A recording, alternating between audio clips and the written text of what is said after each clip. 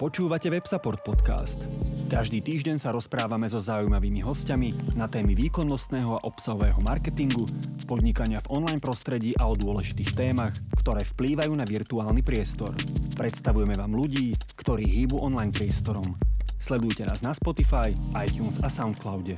Ak sa chcete zúčastniť naživo ďalšieho rozhovoru, sledujte nás na Facebooku.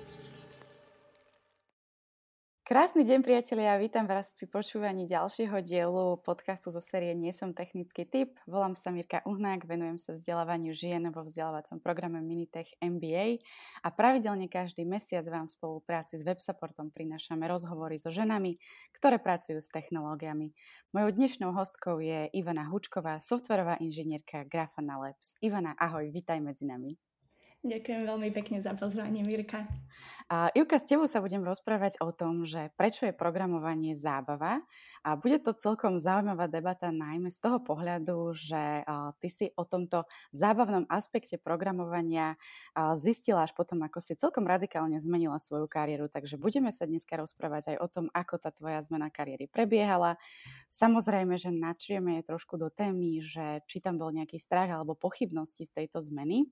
No a keďže to bola pre teba nová oblasť, tak nás bude zaujímať aj to, že ako si sa vlastne pripravovala na prvé pohovory, ktoré ťa v oblasti programovania a IT čakali a ako si vôbec to svoje portfólio vyskladala. Takže poďme pekne postupne.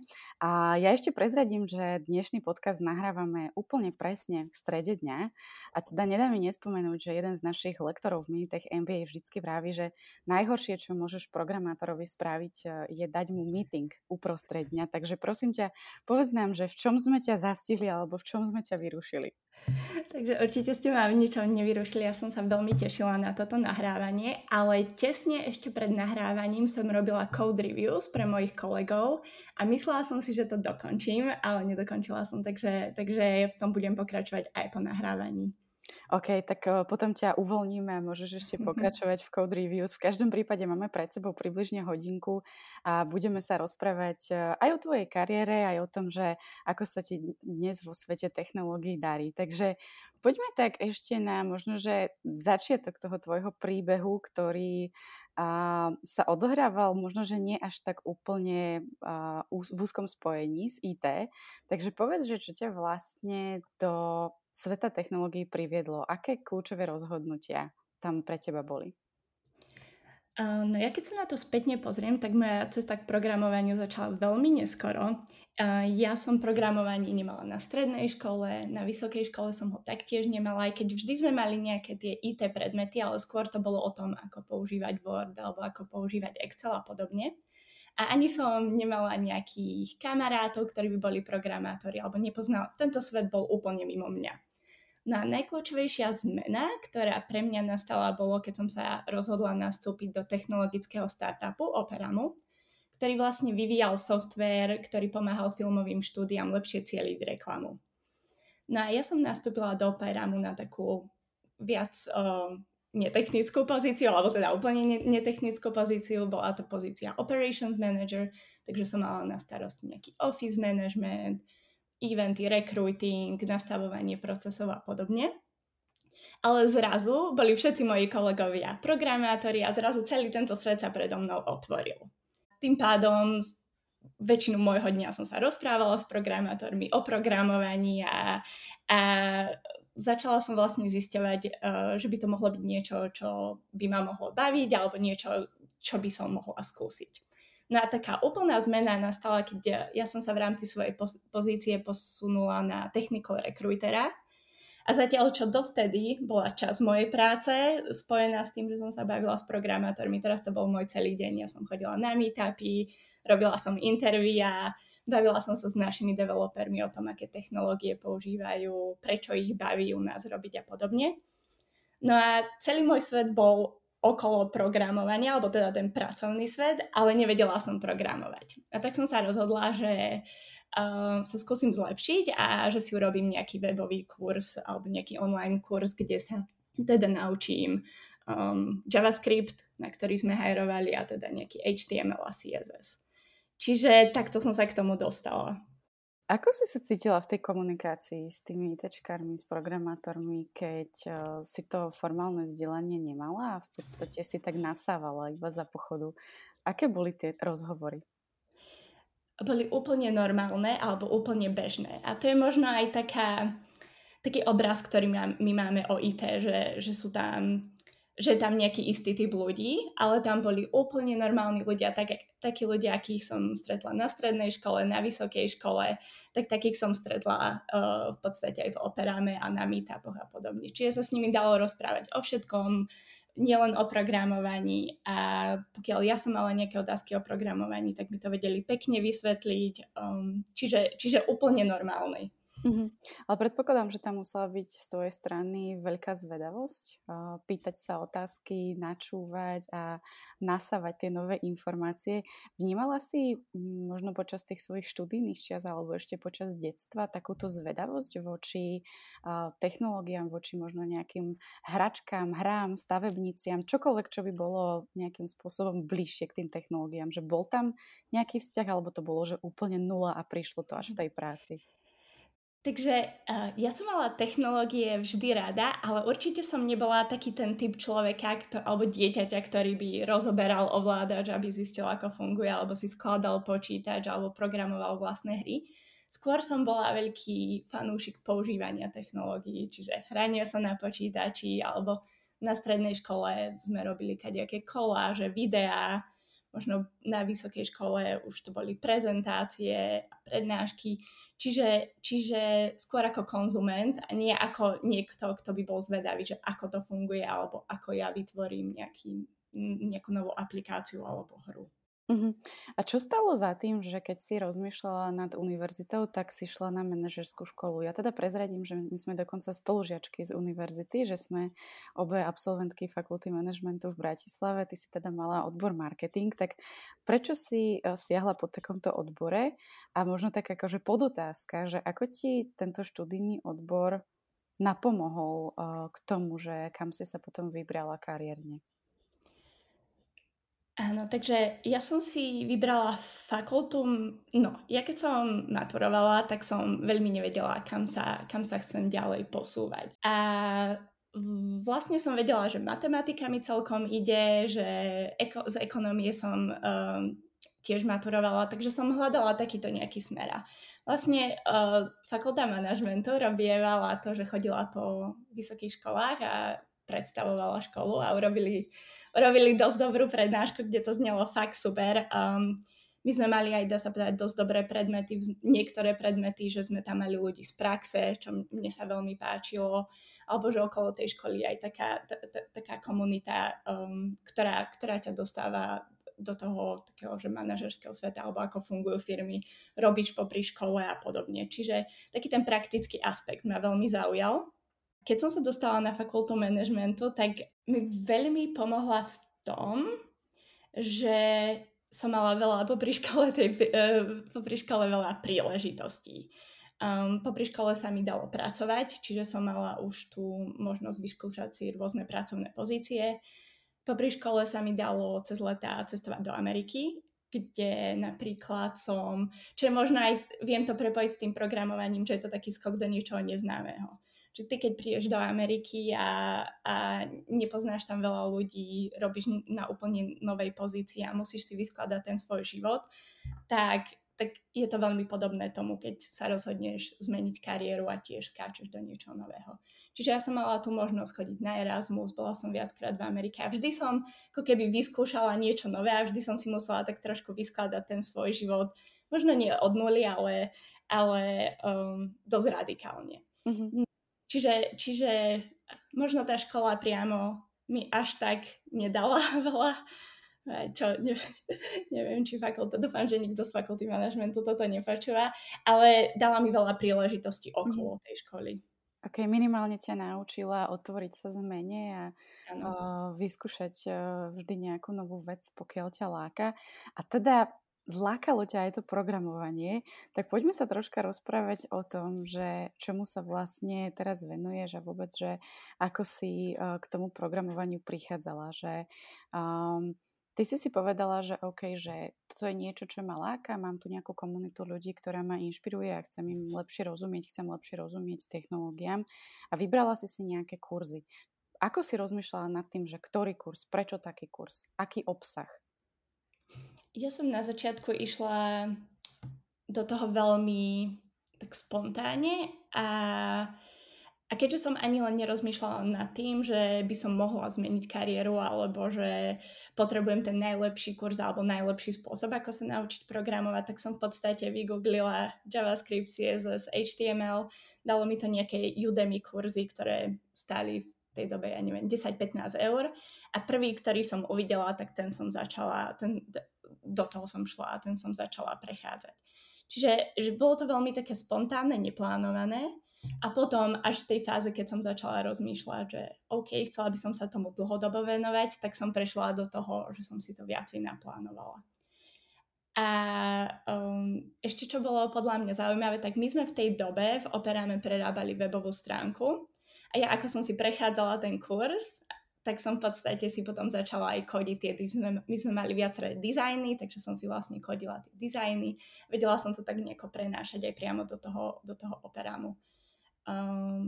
Čiže veľká časť, najväčšia časť učenia sa programovania je práve to, že si robíš na nejakých projektoch alebo kodíš a je to praktické. Čiže je super, keď máš aj niečo také, na čom ti záleží a vieš si to naprogramovať a máš pocit, že si produktívny a že aj niečo tej spoločnosti dávaš. Ja sa často stretávam s tým, že ľudia, ktorí sa chcú začať učiť o IT a chcú sa začať učiť programovať, tak vidia obrovské množstvo tých kurzov. Mnohé platformy ponúkajú desiatky, stovky všelijakých zameraní a vlastne tento obsah je veľmi dostupný a veľmi lacný. A zaujíma ma, že keď si ty spomenula, že si brala tie kurzy, ktoré stáli povedzme, že 10-15 eur, takže aký si cítila záväzok voči ukončeniu takéhoto kurzu? Lebo to je v podstate niečo, čo až tak neboli, keď sa na to vykašleš.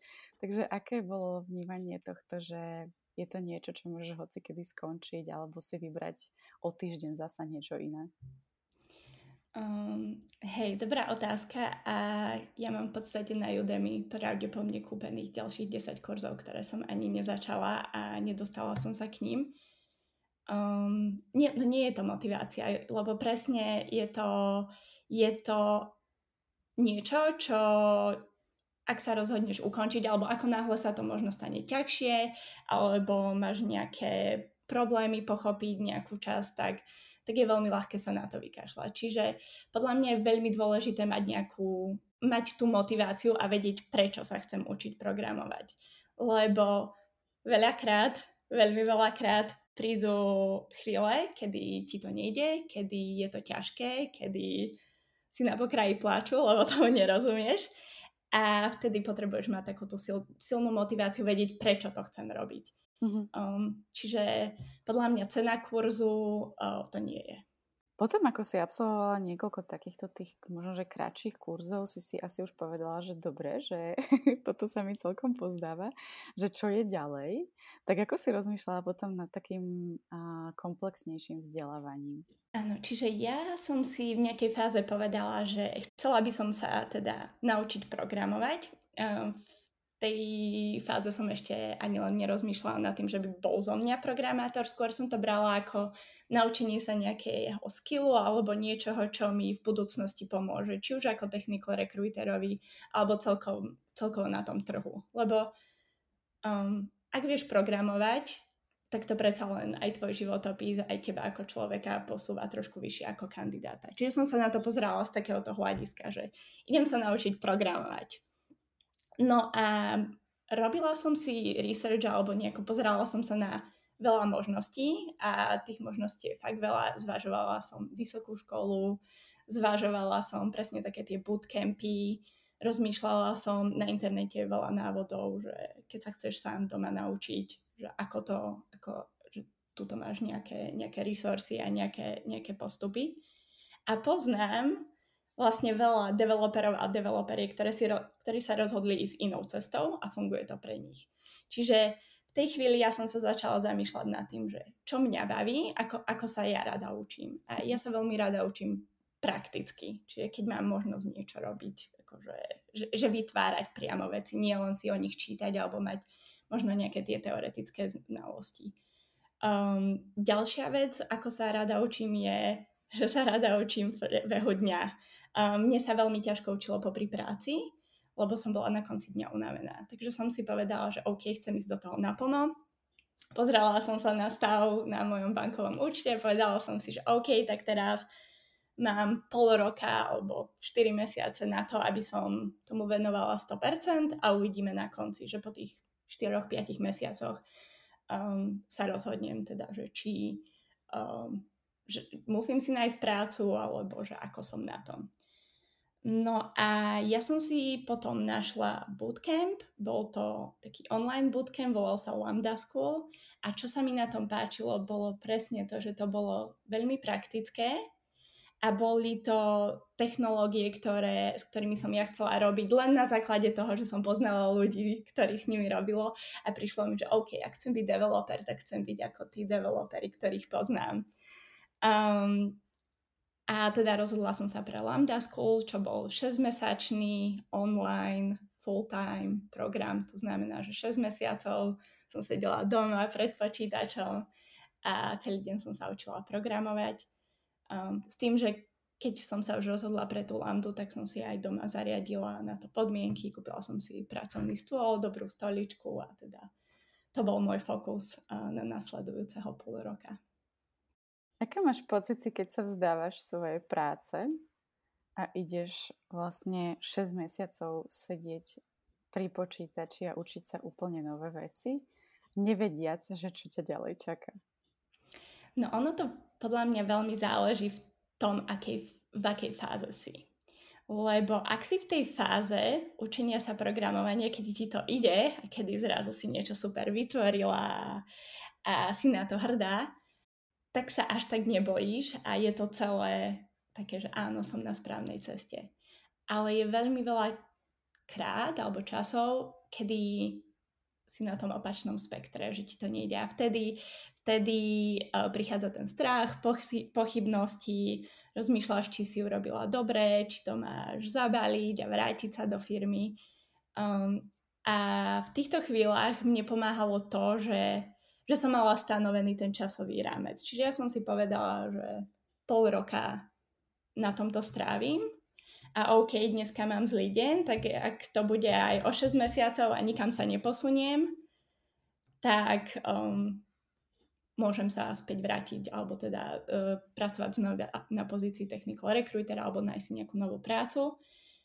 A ak sa to podarí, tak dobre. Čiže mne pomáhal ten časový rámec a to, že som si povedala, že toľko času do toho dám. OK. A ako to vnímalo tvoje okolie? Mala si vo svojom bezprostrednom okolí ľudí, ktorí ťa podporovali a mala si pocit, že OK, že nie som v tom úplne sama? Áno.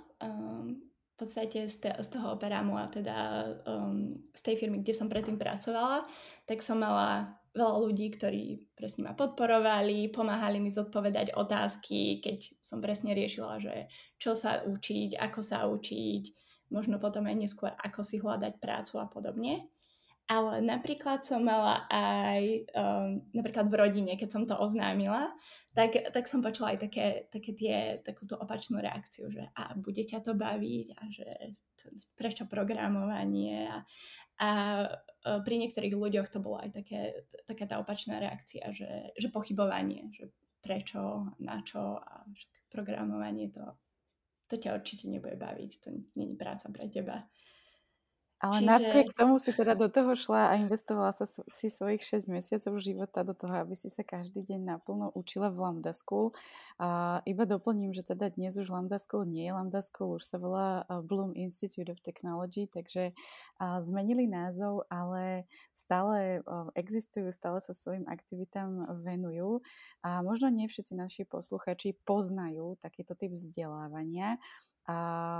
ak by ste mali záujem dozvedieť sa viac, tak samozrejme na webe, alebo máme aj predošlý podcast, kde sme sa rozprávali o škole 42, ktorá je teda vo Francúzsku, ale je už aj teraz v Prahe, čo je možno trocha podobný koncept. Ale aby sme aspoň teda navnímali, že ako takéto štúdium vyzerá, tak skús nám povedať, že aký si mala z toho zážitok, prečo to bolo pre teba prínosné a vôbec na akú úroveň poznania si sa dostala. Takže Lambda School je 6-mesačný kurz programovania. Ako som spomínala, je robený na diaľku, čiže ja som mala spolužiakov po celej Európe. Boli sme dvaja zo Slovenska a vlastne ten môj spolužiak, druhý zo Slovenska, tak robí pre Slido. Je veľmi úspešný, neviem, či programátor, alebo možno už aj lead. No a fungovali sme tak, že zhruba nejaké 2-3 hodiny denne sme mali lekcie s učiteľom. Čiže každý deň sme si prechádzali nejaké nové technológie alebo nejaké nové oblasti. A potom sme mali 5 hodín denne na to, aby tie poznatky, ktoré sme nadobudli, sme previedli do praxe. Čiže sme si kódili, robili sme algoritmické úlohy. A v podstate každé 4 týždne sme si prešli nejakú väčšiu časť, čiže prvé 4 týždne to bol HTML, CSS, JavaScript, ďalšie 4 týždne to bol React, ďalšie 4 týždne to bol backend. A vždy po týchto 4 týždňoch, a podľa mňa toto bola najlepšia vec na Lambda School, sme týždeň strávili tým, že sme pracovali na projekte. A oni vždy dali človeka, ktorý študoval 4 týždne, 8 týždňov, 12 týždňov dokopy a robili spolu na jednom projekte. A to je veľmi zaujímavé, keď robíš na projekte, kde najseniornejší developer sa učí programovať 3 mesiace, lebo ťa to naučí veľmi veľa. A v podstate fungovalo to tak, že ten, ktorý je po tej prvej časti, tak robil web stránku, druhý človek robil Reactovú aplikáciu, tretí človek robil backend aplikácie, ďalší človek to viedol, testovanie a podobne. No a naučilo ma to veľmi dobre spolupracovať s ľuďmi. A teraz, keď sa pozerám spätne na to, ako teraz, keď sa pozerám na to, ako ja pracujem ako programátor, tak my sme v podstate pracovali veľmi podobne. Čiže mali sme stand-upy, robili sme párové programovanie, robili sme si tie code reviews, čiže sme sa pozerali na kódy iných ľudí a dávali si nejaký feedback. A podľa mňa toto bola jedna z najlepších vecí, že nás to naučilo pracovať ako tím. A to mi aj veľmi potom pomohlo v tej mojej prvej práci, lebo už som bola na toto všetko pripravená. Ako je to so školným v takomto programe? V Lambde to fungovalo tak, alebo funguje to tak, že neplatí sa nič na začiatku, ale podpisuje sa income share agreement, čo znamená, že ja som sa zaviazala, že po dobu 4 rokov im budem odvádzať 10% platu, ak môj plat bude vyšší ako, myslím, že to bolo nejakých 2300 eur. Čiže pokiaľ človek zarobí menej ako 2300 eur, tak neplatí Lambde nič. Pokiaľ zarába viacej, tak platí 10% s tým, že je to taká win-win situácia pre výhra na oboch stranách, že Lambde sa oplatí ťa dobre pripraviť, lebo čím si lepší programátor, tým viacej zarábaš a tým viacej zarábajú aj oni.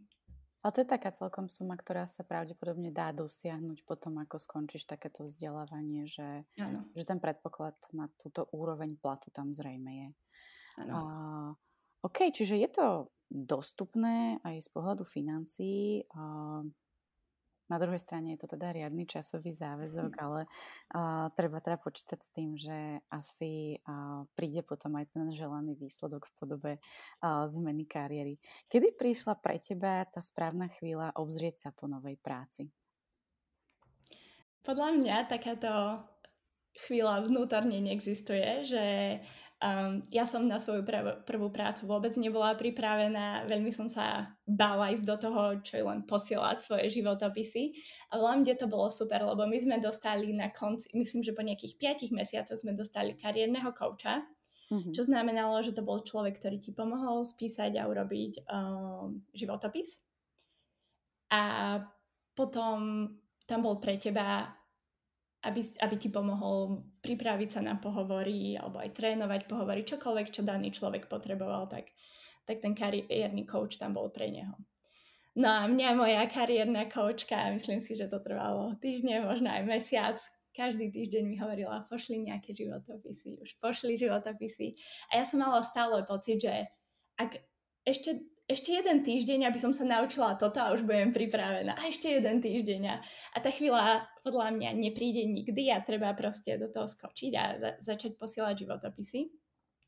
No a počas tejto fázy som sa pýtala teda môjho okolia a programátorov, že či majú nejaké odporúčania, že kde si hľadať prácu, alebo akým štýlom si hľadať prácu.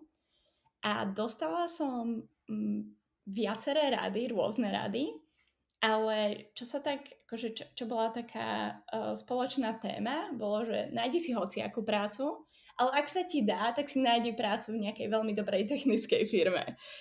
A teda ja som sa tohto chytila a neviem, kde sa to vo mne zobralo, ale ja som začala svoje prvé životopisy posielať Facebooku, Stripeu, Googleu, lebo si hovorím, tak keď ma odmietnú, tak ma odmietnú, ale tak vyskúšam ísť do toho najlepšieho, čo tam je. A potom vlastne znižovať tie kritériá a možno sa dostať na také realistické pozície. Zo Stripeu ani Facebooku sa mi prekvapivo neozvali. Ale navodilo to vo mne to, že som začala byť trošku viacej aktívna, teda posielať si svoje životopisy, pýtať sa okolia, či vedia o nejakých firmách, ktoré by hľadali buď stážistov alebo juniorské pozície mali otvorené. A tak som sa vlastne dostala aj do Grafany, kde môj bývalý kolega z Operamu pracoval v Grafane a vravel, že akurát hľadajú niekoho juniorného. A teda sa ma spýtal, či chcem poslať životopis. A to som teda ja chcela. A tak som sa teda dostala do Grafany aj vďaka nemu. A vďaka tomu okoliu. OK. Otvorila si tému toho pohovorovania a jedna vec je, že teda na nejakej úrovni by si mala mať to CVčko, samozrejme už aj nejaké vnímanie svojich schopností, ale potom je tam ešte taká druhá vec a to je portfólio. A ako sa ti darilo preukázať tvoje schopnosti na tých prvých pohovoroch a z čoho tvoje portfólio pozostávalo? Čiže ja som mala po tých 6 mesiacoch v Lambde dosť veľké portfólio, keď sa na to tak spätne pozriem, pretože každá jedna aplikácia, na ktorej sme pracovali ako tím, aj keď ja som napríklad robila len stránku alebo robila len časť toho, sa stala súčasťou môjho portfólia. Ďalšia vec, čo Lambda veľmi dobre robila, bolo, že nás tak motivovali písať o tých svojich skúsenostiach. A keď sa niečo naučíš, tak na Medium proste urobiť blog post, alebo keď sme mali nejaký dlhší projekt, tak písať o tom, že na čom pracujeme, ako sa nám darí. Čiže ja, keď som si začala hľadať tú svoju prvú prácu, tak som mala relatívne aj veľa projektov, aj viaceré veci, ktorými som vedela preukázať aj iným, ale teda hlavne sebe, že na to mám a že teda programovať viem. Čiže to bolo moje portfólio, ale veľa firiem a teda všetky pohovory, ktoré ja som absolvovala, tak pozostávali aj z úlohy. Čiže to je taká bežná prax, keď sa hajrujú inžinieri, že sa im pošle nejaká úloha na doma, na ktorej strávíš pár hodín a potom vlastne, keď ideš na interviu, tak rozprávaš o tom svojom riešení. Čiže to bola ďalšia vec, ako som ja vedela preukázať, ako viem programovať, že som vlastne urobila ten task, tú úlohu. A vedela by si spomenúť aj na nejaký konkrétny typ úlohy, alebo že aký problém si riešila pri tých úlohách pohovorovacích? Áno, boli to rozdielne veci. Napríklad v Grafane, čo robíme aj dodnes, je to, že dostaneš takú jednoduchú aplikáciu reaktovú a máš na výber 5 rôznych vecí, ktoré môžeš urobiť. Prvá je, že ju upravíš, ako vyzerá. Druhá je, že tam pridáš nejakú novú funkcionalitu.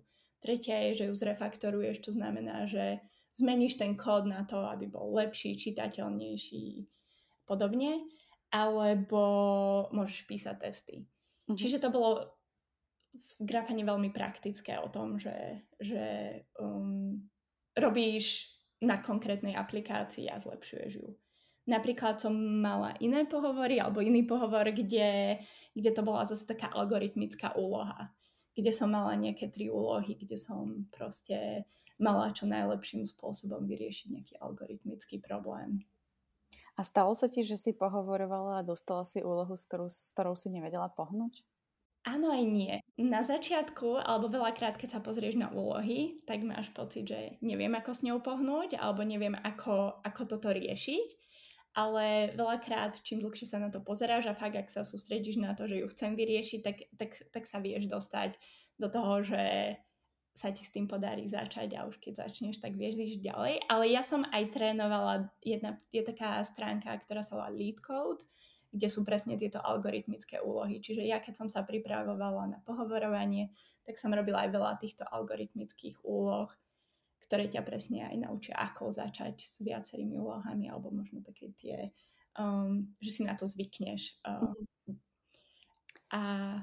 Akú rolu zohráva to, že tie úlohy riešiš sama versus to, že máš vo svojom okolí kamošov, ktorí ti s tým vedia pomôcť? Je vôbec toto priestor na to, aby si vyhľadala pomoc, alebo si povieš, že toto musím zvládnuť sama, veď predsa uchádzam sa o tú pozíciu, mala by som byť schopná to vyriešiť samostatne? Podľa mňa je lepšie, keď to človek rieši sám, ale zase na druhú stranu som nerozhodná pri tomto, lebo častokrát ak je práve len tá úloha alebo nejaká algoritmická vec, čo ťa delí od toho dostať svoju prvú inžinierskú rolu, prečo neurobiť všetko preto, aby si sa tam dostal a už tam ukážeš, čo vieš alebo nevieš. A podľa mňa by aj tie pohovory mali byť stavané tak, že ty ako interviewer vieš zistiť, či to ten človek urobil sám alebo nie.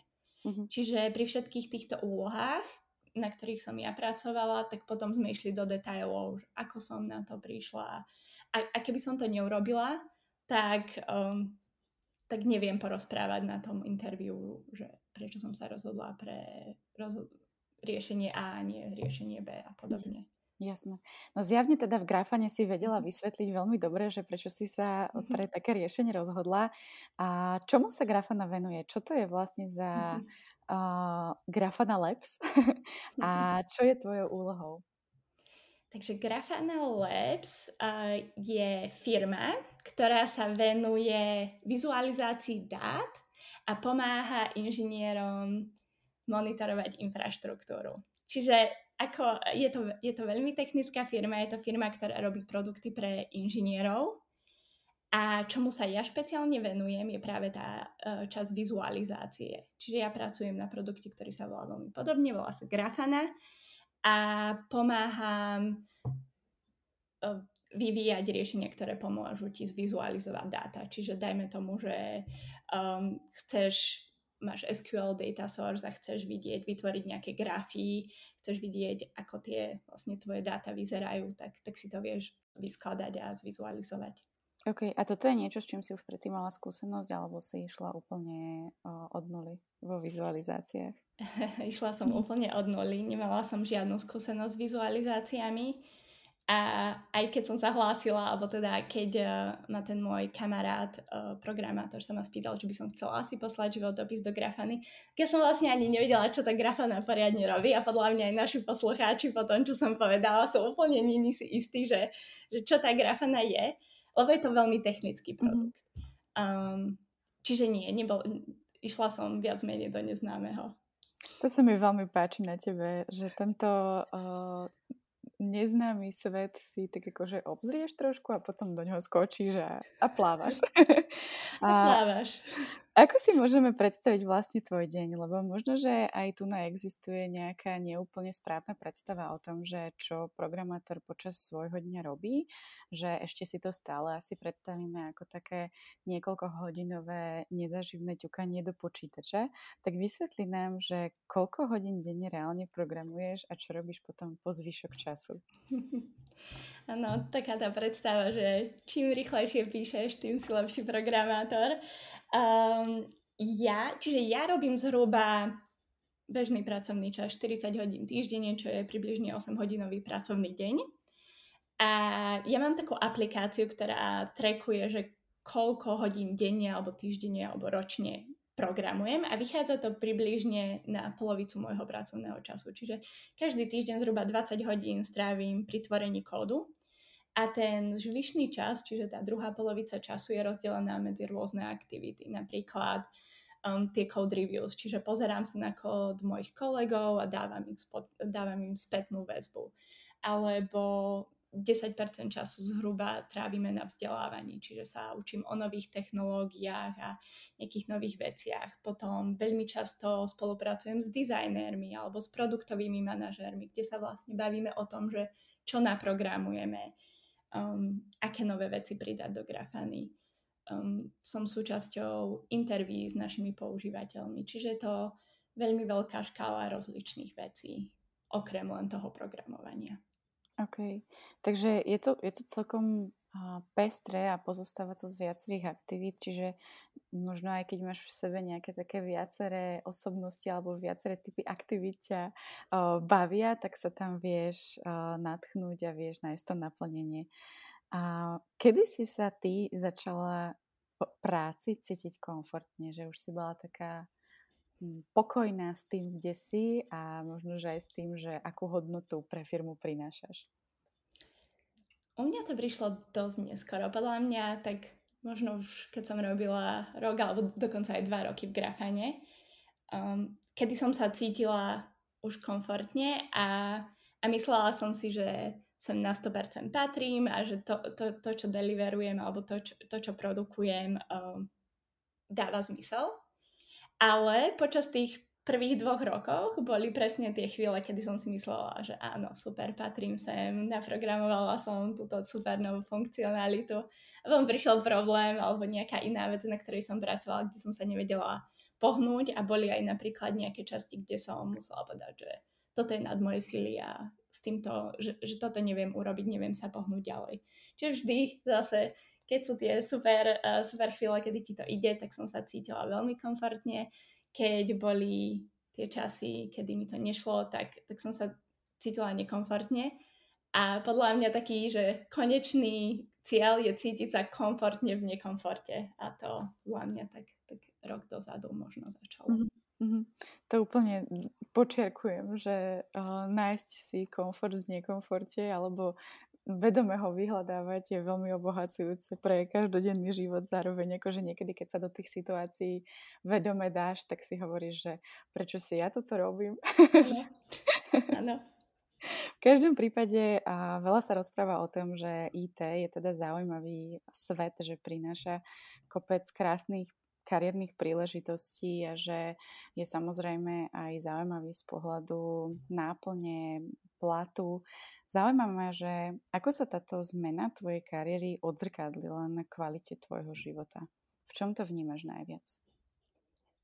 Ja si myslím, že odkedy programujem, tak som taký spokojnejší človek, pretože našla som si niečo, čo ma veľmi baví a v čom sa aj cítim, že som dobrá a je to nejaký skill, ktorý je v súčasnosti veľmi vyhľadávaný a mám aj taký ten pocit bezpečia, že OK, ak náhodou by sa niečo stalo, tak si viem relatívne rýchlo nájsť novú pozíciu. Zároveň sa mi zvýšil plat. V podstate už keď som len nastupovala na juniornú pozíciu, tak sa mi takmer zdvojnásobil plat oproti tomu, čo som mala. Čiže aj s tými vyššími financiami prichádza vyššia istota. Môžeš viacej cestovať a podobne. Čiže veci, ktoré mňa bavia. A ešte tým, že veľa programátorov vlastne robí remotely alebo robí z domu alebo môže robiť nejakú časť toho týždňa z domu, tak som si mohla adoptovať psíka, po ktorom som veľmi túžila, čiže som si našla najlepšieho kolegu a vlastne aj tým sa taká moja spokojnosť a radosť zo života zvýšila. Znie to tak harmonicky, páči sa mi to. A spomenula si jednu takú dôležitú vec, že keď si programátorkou, môžeš v podstate pracovať odkiaľkoľvek alebo môžeš pracovať z domu a spraviť si taký ten svoj komfort kľudne s psíkom pod nohami. Ale ty si už na tento remote spôsob života a fungovania nabehla už počas štúdia v Lambde a vlastne aj teraz počas tvojho pôsobenia v Grafane všetko funguje na diaľku. Je to štandardný spôsob fungovania Grafany, alebo sa to udialo počas pandémie? Grafana bola od začiatku fully remote company, čo znamená, že už od prvého dňa boli ľudia po celom svete. Súvisí to aj s tým, že my máme 3 zakladateľov a jeden je v Austrálii, druhý v New Yorku a tretí vo Švédsku. Čiže už oni od toho dňa číslo 1 stavali spoločnosť tým, že pracujú na diaľku. A podľa mňa Grafana, keď prišla pandémia, mala veľkú výhodu v tom, že my sme už boli dosť zvyknutí na to pracovať. Vlastne pre nás sa absolútne nič nezmenilo. A teda všetky tie procesy sú nastavené tak, aby sme vedeli fungovať fully remotely. Čiže máme 800 ľudí a dokážeme tú firmu rýchlejšie škálovať a rásť aj preto, lebo máme všetko veľmi dobre zdokumentované. Na meetingy nemusíš niekam ísť, ale môžeš sa pripojiť, hoci kto sa môže pripojiť. Sme veľmi transparentná spoločnosť. Grafana má teraz 800 ľudí a my fungujeme takým štýlom, že jasné, väčšinu času roku pracujeme z domu, ale čo je super je to, že sa aj stretávame. Počas pandémie to bolo horšie, ale teraz už konečne, keď všetko začína nabiehať do normálu, tak sa približne 3 až 4 krát do roka snažíme stretnúť ako tím alebo ako spoločnosť. Čiže to není také úplne, že nepoznáš tých ľudí, s ktorými pracuješ, ale vieš ich stretnúť aj v reálnom živote, čo je super. A existujú nejaké ofisy vôbec? Áno, ale snažia sa v jednej fáze, keď som ja nastúpila, tak bola taká fáza, že sa začali niektoré zakladať a teraz postupne prechádzame do fázy, že sa snažíme ich zbavovať. Čiže myslím si, že sú ofisy, určite sú v New Yorku, v Štokholme, možno v Berlíne, ale postupne prechádzame k tomu, že sa tieto ofisy rušia. Jasné. A kam idete, alebo čo robíte ako firma, keď sa chcete stretnúť všetci spolu? Lebo vravela si, že je vás teda 800, ste rozlezení po celom svete. Ja som videla na webe, že ste, alebo máte pôsobenie vo viac ako 40 krajinách sveta. Tak čo pre vás vymyslia? Mali sme teraz prvé stretnutie po 2 rokoch, čo znamenalo, že nás bolo nejakých 500 alebo 600 na jednom mieste. A stretli sme sa všetci v Kanade, vo Whistleri, s tým, že sme mali taký týždňový program, ktorý zahŕňal aj také voľnočasové aktivity, že sme mohli v tímoch chodiť lyžovať alebo na kajaky a podobne. A potom sme veľa času strávili aj tým, že sme sa bavili o budúcnosti firmy, o tom, ako sme sa dostali, kam smerujeme a podobne. Ale aj toto vymýšľanie, že ako a kde sa stretneme pri tak veľkej spoločnosti je veľmi zaujímavé a treba sa pri tom zamýšľať nad vecami, ktoré napríklad podľa mňa nám bežne nenapadnú. Že my máme ľudí, ktorí majú problém získať víza do rôznych krajín. Máme ľudí, ktorí sú napríklad transgender, čiže nemôžeš ísť do krajín, kde by sa cítili nebezpečne. Máš ľudí z rôznych backgroundov a musíš nájsť krajiny alebo miesta, kde sa vlastne všetci budú cítiť bezpečne, môžu prísť a teda môžu si užiť ten firemný event. Tak každopádne sa vám to podarilo a pravdepodobne to bolo dobre vymyslené. Ja som zazrela aspoň nejaké útržky z tvojho zážitku na sociálnych sieťach a vyzeralo to veľmi fajn. A našou témou dnešnou alebo názvom toho dnešného rozhovoru je, že programovanie je zábava. A ty o tom zatiaľ tak celkom pekne rozprávaš, ale vysvetli nám, že prečo si to vlastne myslíš, že ako si to môžeme aj my predstaviť, čo je na programovaní kreatívne a zábavné?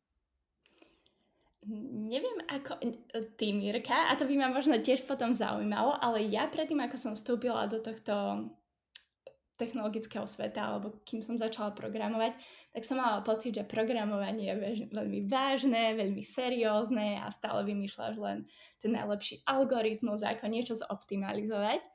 A veľmi málo, aspoň ja mám pocit, sa rozpráva o tej kreatívnej časti a o tom, ako je to, že ja by som vo veľa prípadoch nazvala alebo prirovnala svoju rolu k takému maliarovi alebo architektovi alebo stavbárovi, že ty vlastne zobereš nič a vyrobíš niečo, čo vieš, možno nevieš úplne chytiť, ale vieš s tým interagovať a vieš do toho dať tú svoju osobnosť alebo to, čo ťa baví.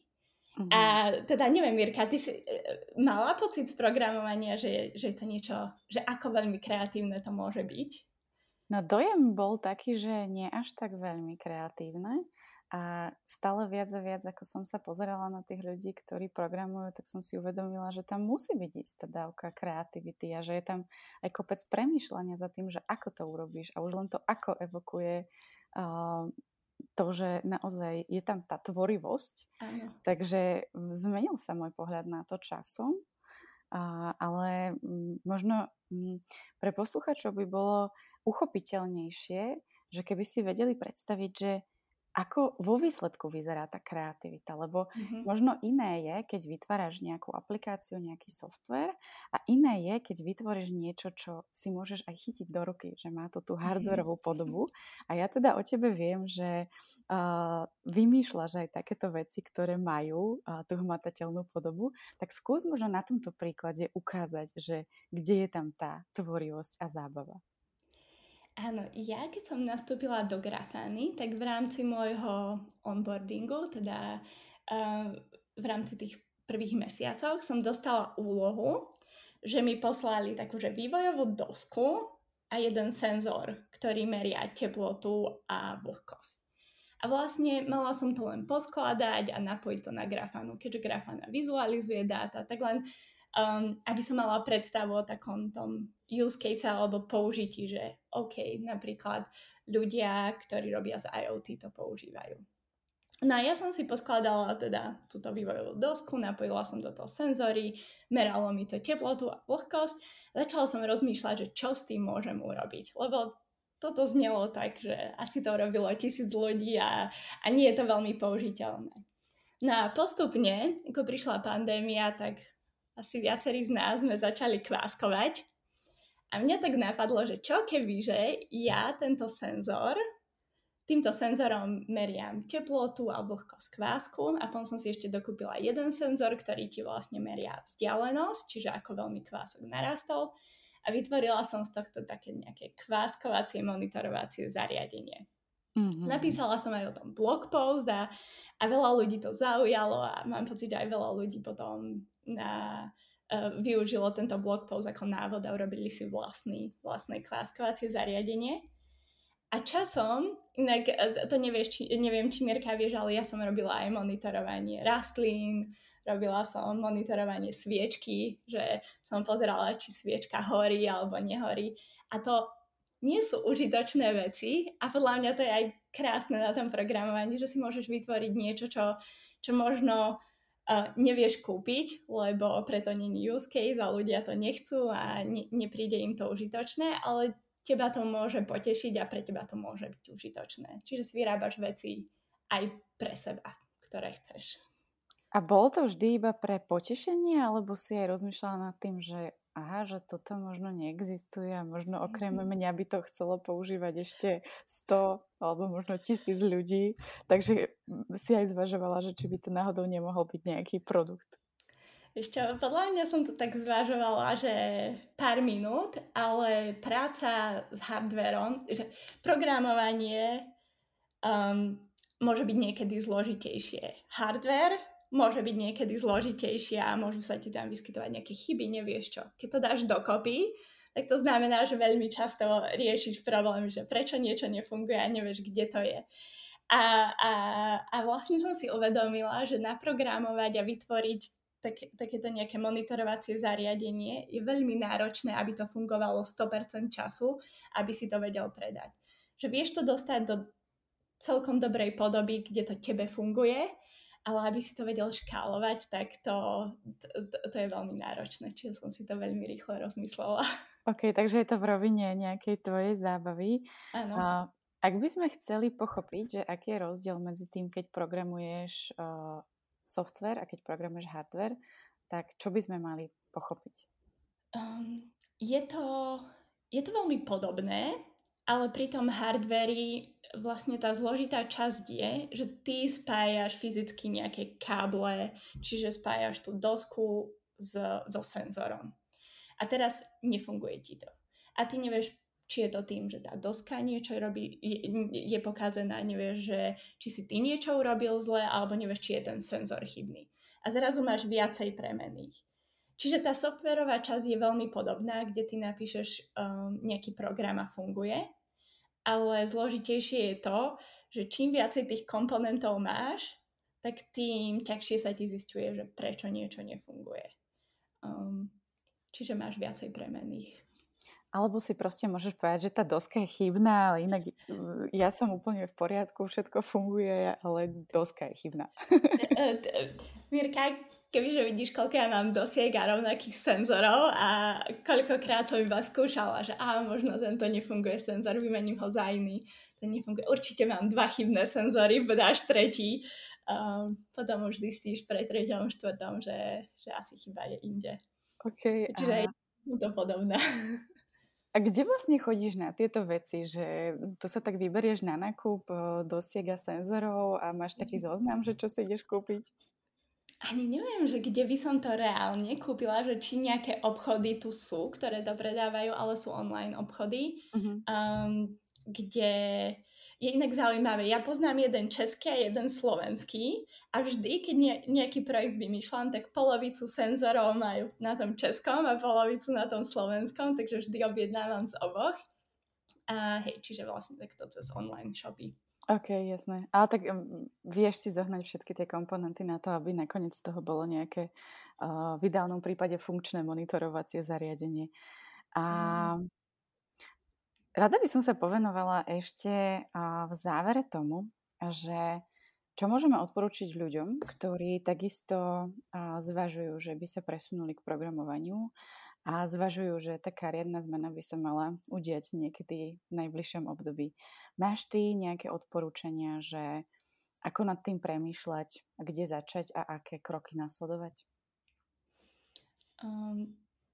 Prvým krokom, alebo podľa mňa taký najdôležitejší krok je nájsť si tú svoju motiváciu. A možno sa zamyslieť nad tým, že prečo to chcem urobiť, prečo je to pre mňa dôležité. Lebo tá motivácia je veľmi dôležitá už potom v tom priebehu, aby človek si po pár mesiacoch alebo týždňoch nepovedal, že radšej na to kašlem, keď to nefunguje. Druhá vec je, že možno vyskúšať si rôzne metódy, skúsiť si prečítať knihu, vyskúšať si možno nejaký videokurs alebo si niečo prakticky naprogramovať a zistiť, že akým spôsobom sa najlepšie učím. Lebo nie je jeden spôsob, ktorý je lepší alebo horší, je len spôsob, ktorý je lepší alebo horší pre teba. No a potom si dať presne také tie nejaké ohraničenia, že OK, koľko mám financií, koľko tomu môžem času venovať, môžem prestať pracovať, nemôžem prestať pracovať. Chcem to robiť popri práci alebo sa chcem tomu naplno venovať. Že tých možností je veľa a zistiť, že ktorá tá možnosť je najlepšia pre toho daného človeka. Ty si tu napríklad mala Bašku, ktorá sa rozhodla pre vysokú školu a funguje jej to úplne super. Mám kamarátku, ktorá sa rozhodla a 3 mesiace sa doma učila a potom si našla našla prácu. Čiže nie je to, že jeden spôsob funguje pre všetkých. Treba sa myslieť, čo funguje pre toho daného človeka. Čo je ja som tieto odpovede keď som ja rozmýšľala, že teda začnem sa učiť programovať, tak toto bola najhoršia odpoveď a teraz sa počúvam, ale ono je to pravda, že treba si to poskúšať, treba si zistiť, že čo funguje pre daného človeka. Zaujíma ma ešte ten konkrétny spôsob učenia, že ktorý mi vyhovuje, že on je konštantný, respektíve, že on s tebou drží po celý čas učenia, alebo sú fázy, kedy zmeníš, že už povedzme, že dostávaš sa do toho, že témy sú ťažké, je to náročné, chce sa ti plakať. Takže či vtedy meníš ten spôsob učenia, alebo sa stále držíš toho jedného? Podľa mňa je dobré mať možnosť to zmeniť. Ja som si počas učenia kúpila knihu, čiže ak som bola napríklad vo fáze, že OK, už sa nechcem pozerať na video alebo možno chcem si o tom viacej prečítať a ísť viacej do hĺbky, tak si môžem pozrieť tú knihu. Čiže je fajn byť obklopený rôznymi možnosťami a podľa mňa to je aj veľmi dobré, lebo častokrát presne vieš, už máš plné zuby tej jednej veci a možno chceš sa na tú jednu vec pozrieť inak, alebo možno chceš úplne niečo iné robiť a je fajn mať tú možnosť k niečo iné vyskúšať. Čiže je fajn si možno sa obklopiť nejakými inými zdrojmi alebo nejakými inými formami toho štúdia a keď to príde, tak človek vie, že na čo má chuť alebo že čo je to lepšie pre neho. Ty si hovorila v súvislosti s tým, že ako vyzerá tvoja náplň práce, že nejakých, myslím, že 10-15% toho času venuješ ďalšiemu vzdelávaniu. Je to niečo voliteľné, alebo je to niečo, čo máte vyslovene z firmy dané? Ako to vlastne máte nastavené, čo sa týka ďalšieho vzdelávania? Je to niečo, čo máte úplne dostupné? Už si iba vyberáš tie témy, ktoré sú pre teba dôležité? Čiže my to máme nastavené tak, že ty môžeš alebo sa aj od teba očakáva, aby si sa vzdelával ďalej, aby si sa zlepšoval v tej svojej profesii a teda, čo bolo odkomunikované, zhruba tých 10-15% času môžeš venovať, ak chceš vzdelávaniu. A to vzdelávanie je už na tebe. Čiže nemusí to byť čisto len programovanie, môže to byť vzdelávať sa v tom, ako dávať prednášky alebo vzdelávať sa, ako lepšie písať technickú dokumentáciu. Môže to byť čokoľvek. A väčšinou, teda ja mávam každý týždeň one-on-one so svojím manažérom, kde si prechádzame, že ako by som sa ja ako developer chcela zlepšovať, ako by som kariérne chcela rásť a čo sú možno tie oblasti, kde by som sa mala zlepšovať a vzdelávať. A potom je už na mne si nájsť zdroje, kurzy a podobne. Čiže nemáme daný nejaký zoznam alebo nejakú platformu. Je to čisto na tebe. Keď nájdeš dobrý kurz, chod do neho. Jasné, takže je tam aj tá podpora zhora, ale zároveň ty si sama vieš definovať, že kam ťa to ďalej smeruje a čo chceš ďalej pochopiť. Áno. Máme ešte pár minutiek posledných a zaujíma ma skôr ešte taká, možno, že trošku také snívanie o tom, že čo by mohlo byť keby, alebo čo by bolo ďalej, tak povedz mi, že keby si sa mohla podieľať na tvorbe úplne, že akéhokoľvek produktu alebo softvéru, tak čo by si vybrala? No, mne sa veľmi páči. Ja som nad týmto rozmýšľala už viackrát. Mne sa veľmi páči, že pracujem na Grafane, lebo Grafana sa využíva v mnohých odvetviach. Čiže napríklad minule sme zistili, že NASA používa Grafanu a keď odpalujú rakety, tak vlastne tam tí developeri alebo ten ich technický tím sa pozerá na dáta, ktoré prichádzajú z tej rakety v Grafane.